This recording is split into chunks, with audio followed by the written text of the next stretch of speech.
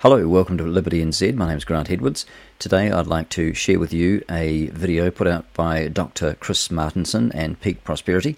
It's called Deaths in New Zealand. I'd ask that you listen to it carefully, have a look in the description, and you'll see all the links to this shocking information from Dr. Chris Martenson. Hello everyone, Dr. Chris Martenson here, and today we're going to be using a slightly different format and style than maybe you've seen before. Today it's just my voice and these slides. I am on the road at the moment and just unable to be in my normal studio environment, but I really wanted to get you this presentation out.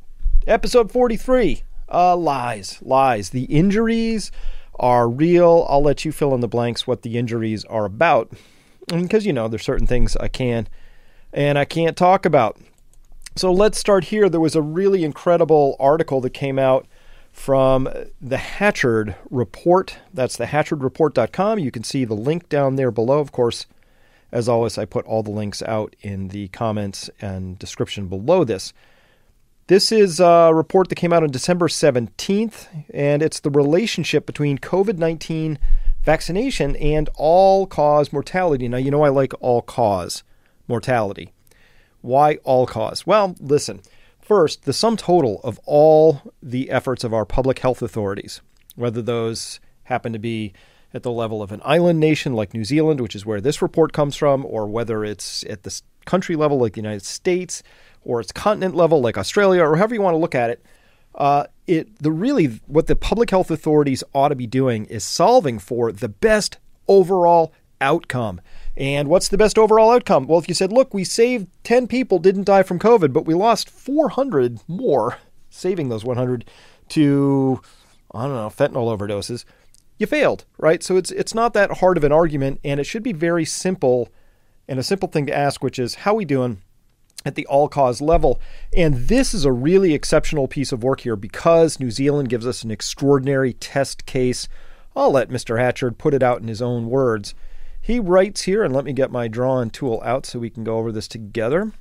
He writes here, this release presents the association between weekly vaccination totals and all-cause mortality in the 60-plus age cohort. So everybody over the age of 60, they just looked at it on a weekly basis. What happened when they were vaccinated and what happened to the all-cause mortality counts?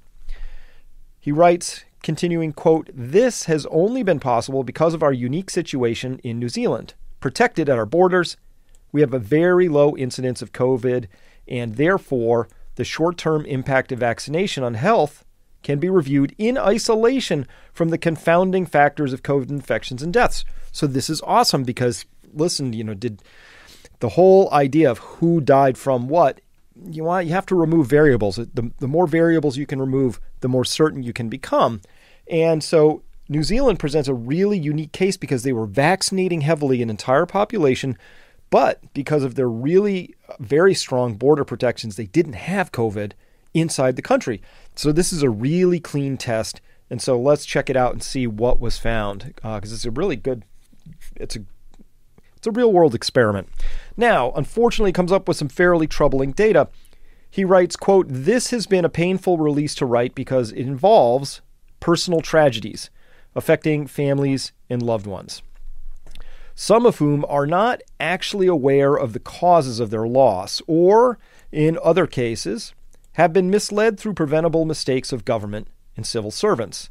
For some time, it has been clear that the rate of adverse events proximate meaning near or close to mRNA COVID vaccination is unprecedented throughout New Zealand vaccination history. Adverse effects reported to CARM are running at 30 times that of flu vaccines. It's also apparent that many of the adverse events are very serious indeed. MedSafe, which is the New Zealand equivalent of FDA, has continued to maintain that they are unable to determine which effects and deaths are related to vaccination. So it sounds like New Zealand has a very similar case to what we're seeing in Australia, Canada, UK, United States, a lot of Europe. Their health authority, particularly the one in charge of regulating the vaccine, is not terribly interested in gathering the data. And then you say, hey, look, I think we see a relationship here. And they go, oh, no, you can't see any relationship like that. You'd have to look into it. And then you might say, Well, are you looking into it? And they say, oh, no, we haven't looked into it because there's no evidence that there's any relationship. Circle, catch-22. It's how they roll.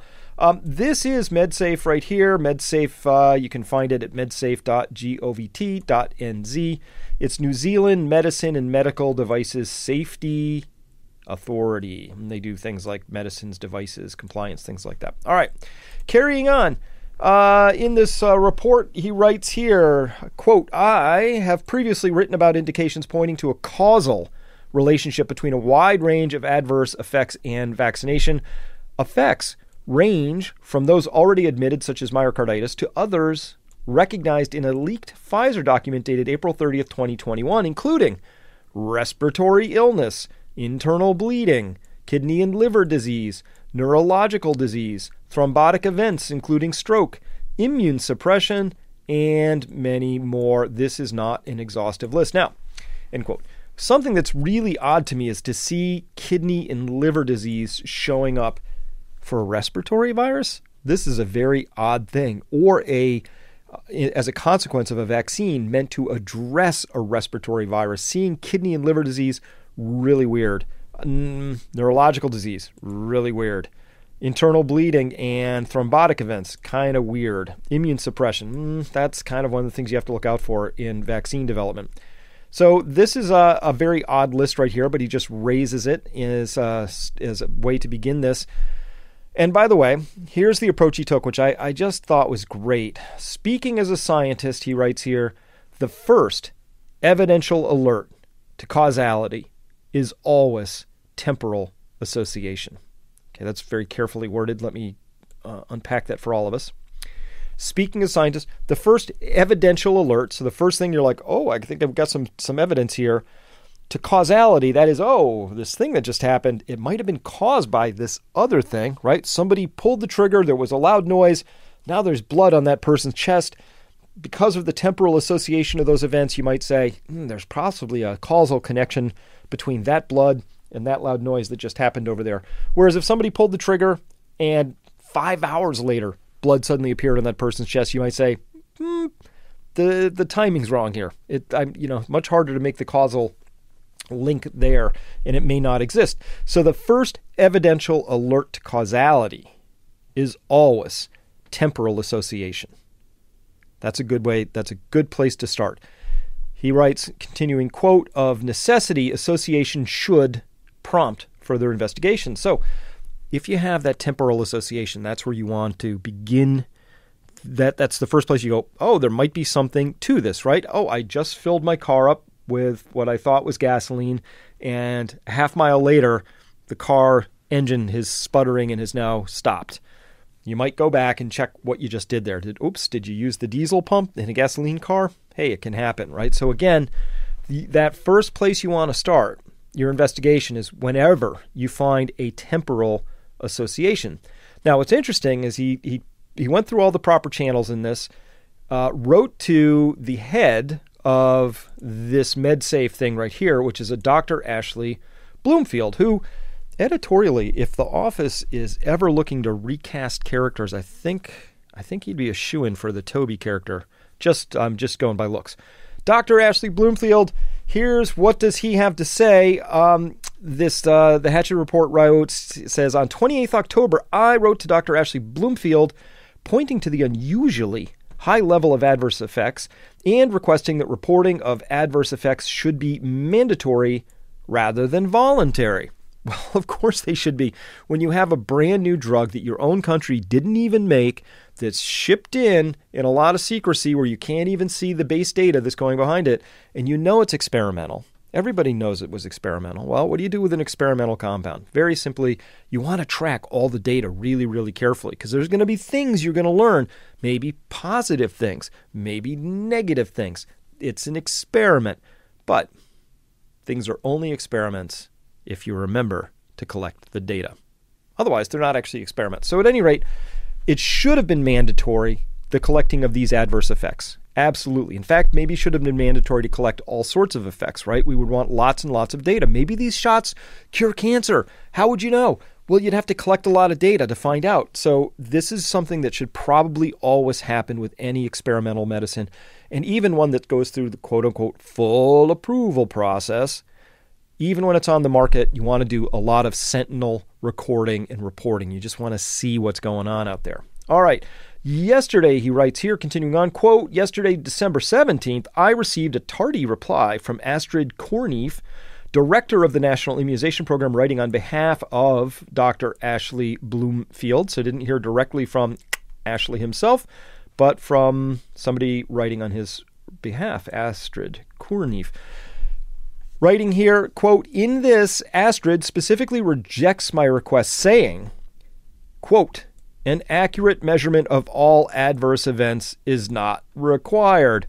Cue scratchy record sound. Like that. Whoa! Say what? An accurate measurement of all adverse events is not required. Okay, let's parse that. What do you mean by accurate measurement? And we only need a sample. How big should that sample be? And how would we know we're getting a statistically valid sample or we're even getting an unbiased sample? I could understand why you don't need actually to accurately measure all adverse events to find out if you have a safety signal. But this is very dismissive, just saying, oh, no, we don't have to measure this stuff. Not required. And further suggested I confine myself to trusting Ministry of Health websites rather than public domain sources. Her letter offered this view of the determination of causal relationships. Quote, we are aware of reports circulating in social media where an adverse event has a temporal association with a vaccination. This is not indicative of a causal relationship to the vaccine. Causal relationships between adverse events and the vaccine are established through robust pharmacovigilance examinations that take into consideration global reporting of the adverse event, the background rate for the condition, and safety signal analysis. Okay, true, but only if you actually do that. But there's a second exception here, which is actually this is false. It's not true that you can only establish a relationship between an adverse event by doing robust pharmacovigilance examinations, global reporting adverse events, and background rates. It's actually not true. In fact, having that first temporal relationship can be sufficient to give you an actual causation, and here's why. When this gentleman in the Hatchard report took two things on this left axis, right here is total vaccine doses. You can see it's going from 35,000 to 70,000, 105,000, 340. And on this axis is total deaths of all causes from those in the 60-plus crowd. So in red is vaccine doses here, and then these are all-cause deaths marching up here. Pretty easy to see what he is describing here as, quote, the temporal association between all-cause deaths and vaccinations for the 60-plus age cohort during the rollout of the mRNA vaccine in New Zealand between the beginning of March 2021 to the end of October 2021 is graphically rather obvious even to a layperson. Yeah, pretty. Think so?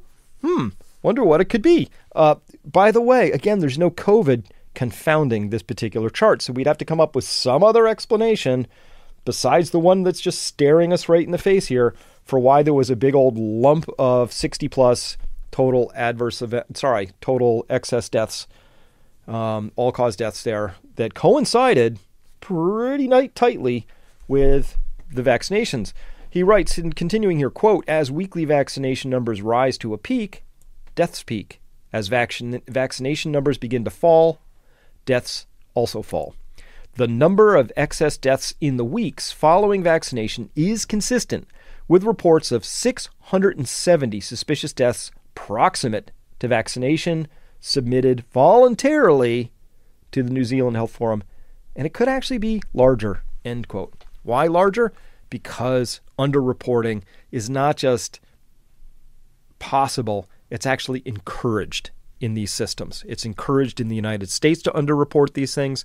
I know families that have tried like crazy to have their own family member's death be put into the U.S. system, which is the VAERS system. No luck. Doctor, no enter it. Won't do it. Because the doctor doesn't want to get in trouble, because if the doctor enters it, somebody's going to come knocking on their door and say, why'd you enter this? There's a really strong push to not put these things in The U.S. system, I've heard, maybe it's not as strong, maybe it's stronger. I don't know how strong it is, but I've heard the same sort of resistance to getting full reporting exists in the New Zealand system. So I'm comfortable saying whatever you see in the New Zealand system is an underreport of what probably actually happened. That's a pretty typical thing for the yellow card system in the UK, the VAERS system in the US, MedSafe down here in New Zealand, etc. So I don't know. That looks pretty clear to me. And it's cool, if you can use that term, it's cool in New Zealand because there's no COVID confounding this. There's no way of saying, oh, you don't know, Chris, that rise in deaths could be due to COVID. I can say, actually, I do know. It's not due to that. It's due to something else, and it correlates really, really strongly in a temporal fashion with the administration of vaccines. So that's pretty strong. And in normal days, this would be solid temporal scientific evidence that you would be able to use as a strong starting point for the rest of the things that I agree with. Once you have this, then go in there and establish robust pharmacovigilance examinations, look at global reporting, look at the background rates for the conditions, start digging in there, maybe do some autopsies, take blood work, get some data. None of that's really happening because, again, for whatever reason, the health authorities are not interested in finding out the truth. And speaking of truth, I got to talk to you about trickle truthing. We're undergoing quite a bit of it right now in relationships. Trickle truth is a term, refers to this, quote, facts that are gradually and reluctantly admitted by one's significant other under questioning, especially about having been unfaithful. They might say, oh, yeah, no, I just saw them for coffee. And then later they'll say, oh, coffee plus we held hands. And then much later after suspicions rise, oh, yeah, there was a peck on the cheek. Oh, yeah, no, it was actually on the lips, and on and on. So over time, the trickle truth is designed to sort of blunt the impact of the truth, which is maybe they just went home and slept with that person, right? All right, so here's our trickle truth moment of the day. This is from Reuters, and Reuters is heavily conflicted because their CEO serves on the board of Pfizer, and the Reuters fact checkers, as Dave Collum says, if you believe the Reuters fact checkers, you are a special kind of stupid. Quote, that's from Dave Collum. Why? Because Reuters fact checkers are opinion checkers, loose fact checkers. We don't know who they are. They get it wrong all the time. They've been horrible at it and very, very one-sided. It's not like coin flip. They got it wrong 50% of the time. They're just bad fact checkers. In fact, they are biased fact checkers. So they're not actually fact checkers when you have a bias like that. At any rate, what are they trickle truthing us today? They say here, Israeli study shows fourth shot of COVID-19 vaccine less effective on Omicron. This is coming to us from January 17th. Not that surprising to anybody watching this, I'm sure. So let's look at the article. In yellow up top, quote, it says a fourth shot of COVID-19 vaccine boosts antibodies to even higher levels than the third jab, but it's not enough to prevent Omicron infections, according to a preliminary study in Israel. Okay. So the third jab provided antibodies. The fourth provides even higher levels, but even not that many more. Just where you see we're asymptoting. We're getting less bang for our buck. We're getting, more and more and more jabs in there and less and less of a response, which, surprise, people like Geert Vanden Bossche told us that was how this would work a year ago or more. So this isn't actually surprising data. It's only surprising that we had to run a study to discover it. At any rate, continuing the quote here, they say Israel's Sheba Medical Center has given second booster shots. So they've had the two priming shots, or what used to be called fully vaccinated, plus a booster, which would be the third, plus a second booster, which is the fourth. So when they say second booster shot, they're talking about the fourth jab. They've given the second booster shots in a trial among its staff and is studying the effect of the Pfizer booster in 154 people after 2 weeks and the Moderna booster in 120 people after 1 week. Not sure why they're looking at Moderna after only 1 week and Pfizer after 2. A little unclear, but possibly because Moderna has a much, much, much stronger vaccine or product, whatever we want to call this thing, because it has 100 micrograms of RNA in there as compared to 30 for the Pfizer. All right, in green, continuing, quote, these were compared to a control group, air quotes, control group, that did not receive the fourth shot. So that means they did. Your control group was people who received the third shot. Okay, all right. So they're comparing third groups to fourth shot groups. That's their control group. You know what would have been a super awesome control group? Totally unvaccinated people and people who'd had 2 jabs. Then we would have had some real controls. At any rate, their control group was people who'd been triple jabbed. All right, at any rate, those in the Moderna group had previously received 3 shots of Pfizer's vaccine, so it looks like Israel is now experimenting with Moderna, so they threw that into the mix because Israel was almost exclusively, or even was completely exclusively, a Pfizer jab country. So now they're trying out Moderna, and they're taking Moderna and they're slapping it on top of the Pfizer vaccine. By the way, I am not aware of a single controlled study where they experiment the mixing and matching of these particular vaccines, but it's being tried all over the place. Desperate much? It's not good science, not good medicine, but the experiment is being run. Let's hope they remember at least to collect the data, because then it'll be an actual experiment. All right, the vaccines, they say here in white, led to an increase in the number of antibodies, even a little bit higher than what we had after the third dose, said Regev Yoke. Quote, in yellow, yet this is probably not enough for the Omicron, she told reporters. We know by now that the level of antibodies needed to protect and not get infected from Omicron is probably too high for the vaccine, even if it's a good vaccine. All right, end quote. Even if it's a good vaccine. Hey, little tip here, Regev. Good vaccines work. So just to find, I don't want to put too fine a point on that, but that's actually how it is. A good vaccine would actually work. What we can say is these vaccines don't work against Omicron, but thank you for trying. They're trying more. What are they doing? They're going to give a third jab, a fourth jab. Sooner or later, they're going to go, these things don't really work against Omicron, which was obvious to everybody months ago, but yet they try.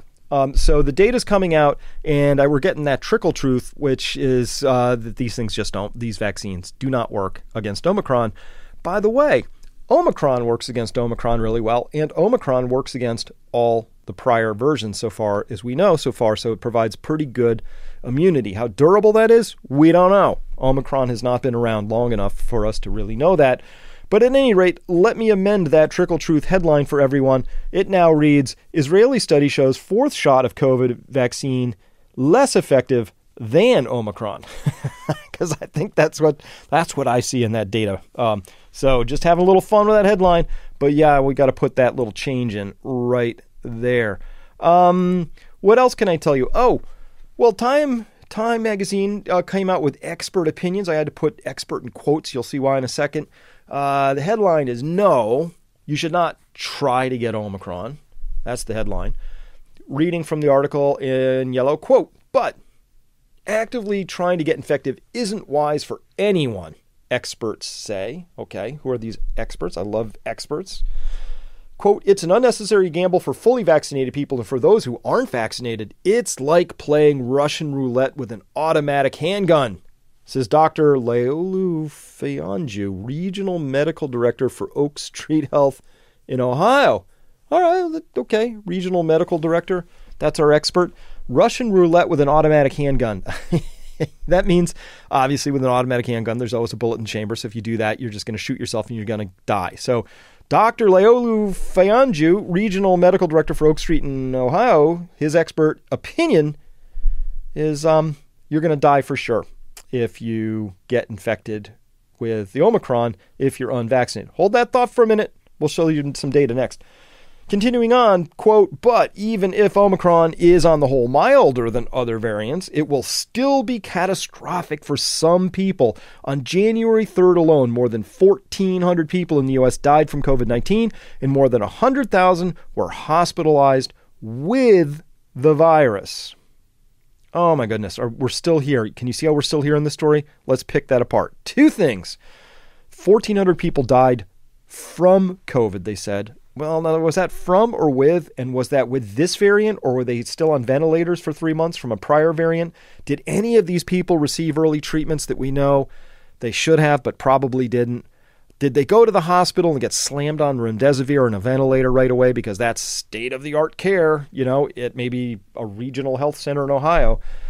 In other words, were they helped along towards the pearly gates by really bad substandard medical practices. We need to know that before we could say how true that 1,400 people statistic is. And then the next one, 100,000 people were hospitalized with the virus. Even the CDC and Fauci have started to parse that out and said with is not helpful. Are they there because of the virus or with the virus? So here we see Time Magazine trotting it out saying, no, you should not try to get Omicron. That's the expert opinion. Interesting expert they had to find there to support that. Meanwhile, non-expert opinions are very much that Omicron variant encourages some, which include, by which they mean almost everybody, to drop COVID-19 precautions despite the risks. Hyperinfectiousness and low disease severity convince some of diminished danger. Health experts say risks remain. Here's that expert thing again. Let's look into this article. Pretty cool. January 17th, Wall Street Journal by Renee and Sumathi here in yellow up top. Quote, Omicron's ubiquity and reduced severity are encouraging some people to drop pandemic precautions, decisions that public health experts say present new risks for people at risk of severe COVID-19 outcomes. Well, okay, they're parsing it a little bit here. So public health experts say present new risks for people at risk of severe COVID-19 outcomes. Okay, at least we're at that part. At least the Wall Street Journal's made that nod in the opening paragraph. Thank you, WSJ, for doing that. Because some people are at risk for severe COVID-19 outcomes. So maybe those people should be more careful. They should take extra precautions. They ought to be protected. Maybe they should be triple jabbed or quadruple jabbed. Or maybe they ought to have access to the earliest of the early treatments. Absolutely. So there's a lot of things we could do there, but let's see what happens when they continue on in green. Quote, people, including those who got vaccinated and boosted and curtailed their activities for months, are letting their guard down in the face of a variant that appears to be infecting everyone, but causing largely mild illness. How about that largely mild illness? That might get people to drop their guard because guess what? We don't care about mild illnesses. In purple at the bottom, quote, this is a dangerous way of thinking, doctors and scientists say. Dangerous. Omicron still poses risks to more vulnerable people, including the elderly, immunocompromised, and those with underlying health conditions. Okay, so it's true. But not everybody's elderly, vulnerable, or immunocompromised. And the people who are those things, they probably know that. I think the experts don't think people know that. They're just wandering around, old, immunocompromised, and vulnerable, and they don't know that. Somehow that's escaped their attention. They're just like, didn't look in the mirror this year. You know, weren't tracking that. So again, I got to make light of this because it's just silly at this point in time. It's absolutely the case that Omicron is vastly, vastly less dangerous. Even the CDC had to recognize that. Here's the CDC. Here's Rochelle Walensky, who I have just absolutely no respect for at this point. And I've lost all respect for the CDC. And by the way, if there are any CDC whistleblowers listening to this, just ping me. You can get me at C. Martinson, over there and on Twitter, or just reach out or find me somehow. Just let me know you want to slip me something. I'll get you a secure email you can send me things to. It'd be awesome. But at any rate, that's assuming there's anybody left with integrity at the CDC. Hard to imagine there is. But she writes even here, according to a new study that had come out at Kaiser Permanente in Southern California, 53% less risk of symptomatic hospitalization with Omicron, 74% less risk of ICU admission, 91% less risk of death, 0 Omicron patients required mechanical ventilation. This is a vastly different beast. And by the way, those are of people who actually are presenting to the medical system with a proper case. Omicron sweeps through so wildly that on an infection morbidity or fatality rate, we would find that these numbers are even more dramatically reduced compared to Delta, because so many dramatically more people have been infected because of how fast Omicron sweeps through.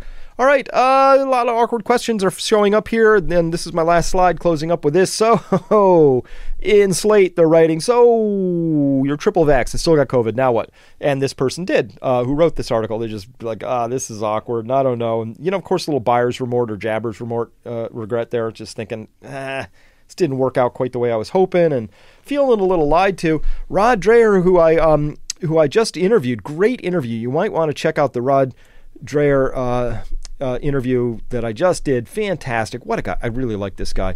Writing in his tweet here, he said, day 6 of COVID, my wife and kids have it too. All of us vaxxed. Wife and I both boosted not long ago. Everybody we know who has Omicron was vaxxed. Most also boosted. Repeat that. Everybody we know who has Omicron was vaxxed. Most also boosted. So I got to ask, what's the point of the vaccine passports now? Security theater, prepping social credit system. By the way, this really blew up. Look at that, 111,000 likes, 28,000 retweets, 6.8 thousand comments. Unbelievable. So Rod really struck lightning with that one. But you got to ask, I mean, this is it. This is the awkward questions. You got to ask that. Like, what is the point now of the vaccine mandates? Obviously, it's the case that the narrative around the vaccines is totally shredded. They can't even give it up, though. They're like, whoa, I don't know, maybe we should, let's see, this one. Yeah, I don't know. Let's just give people, I know the first 2 jabs didn't work. The third didn't work. Let's try 4. It's like, dude, they're not working. Omicron shredded your jab hypothesis.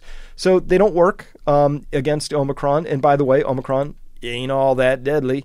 And so you got to ask the awkward questions, which is like, well, now that we know that narrative is totally busted now, what's the point?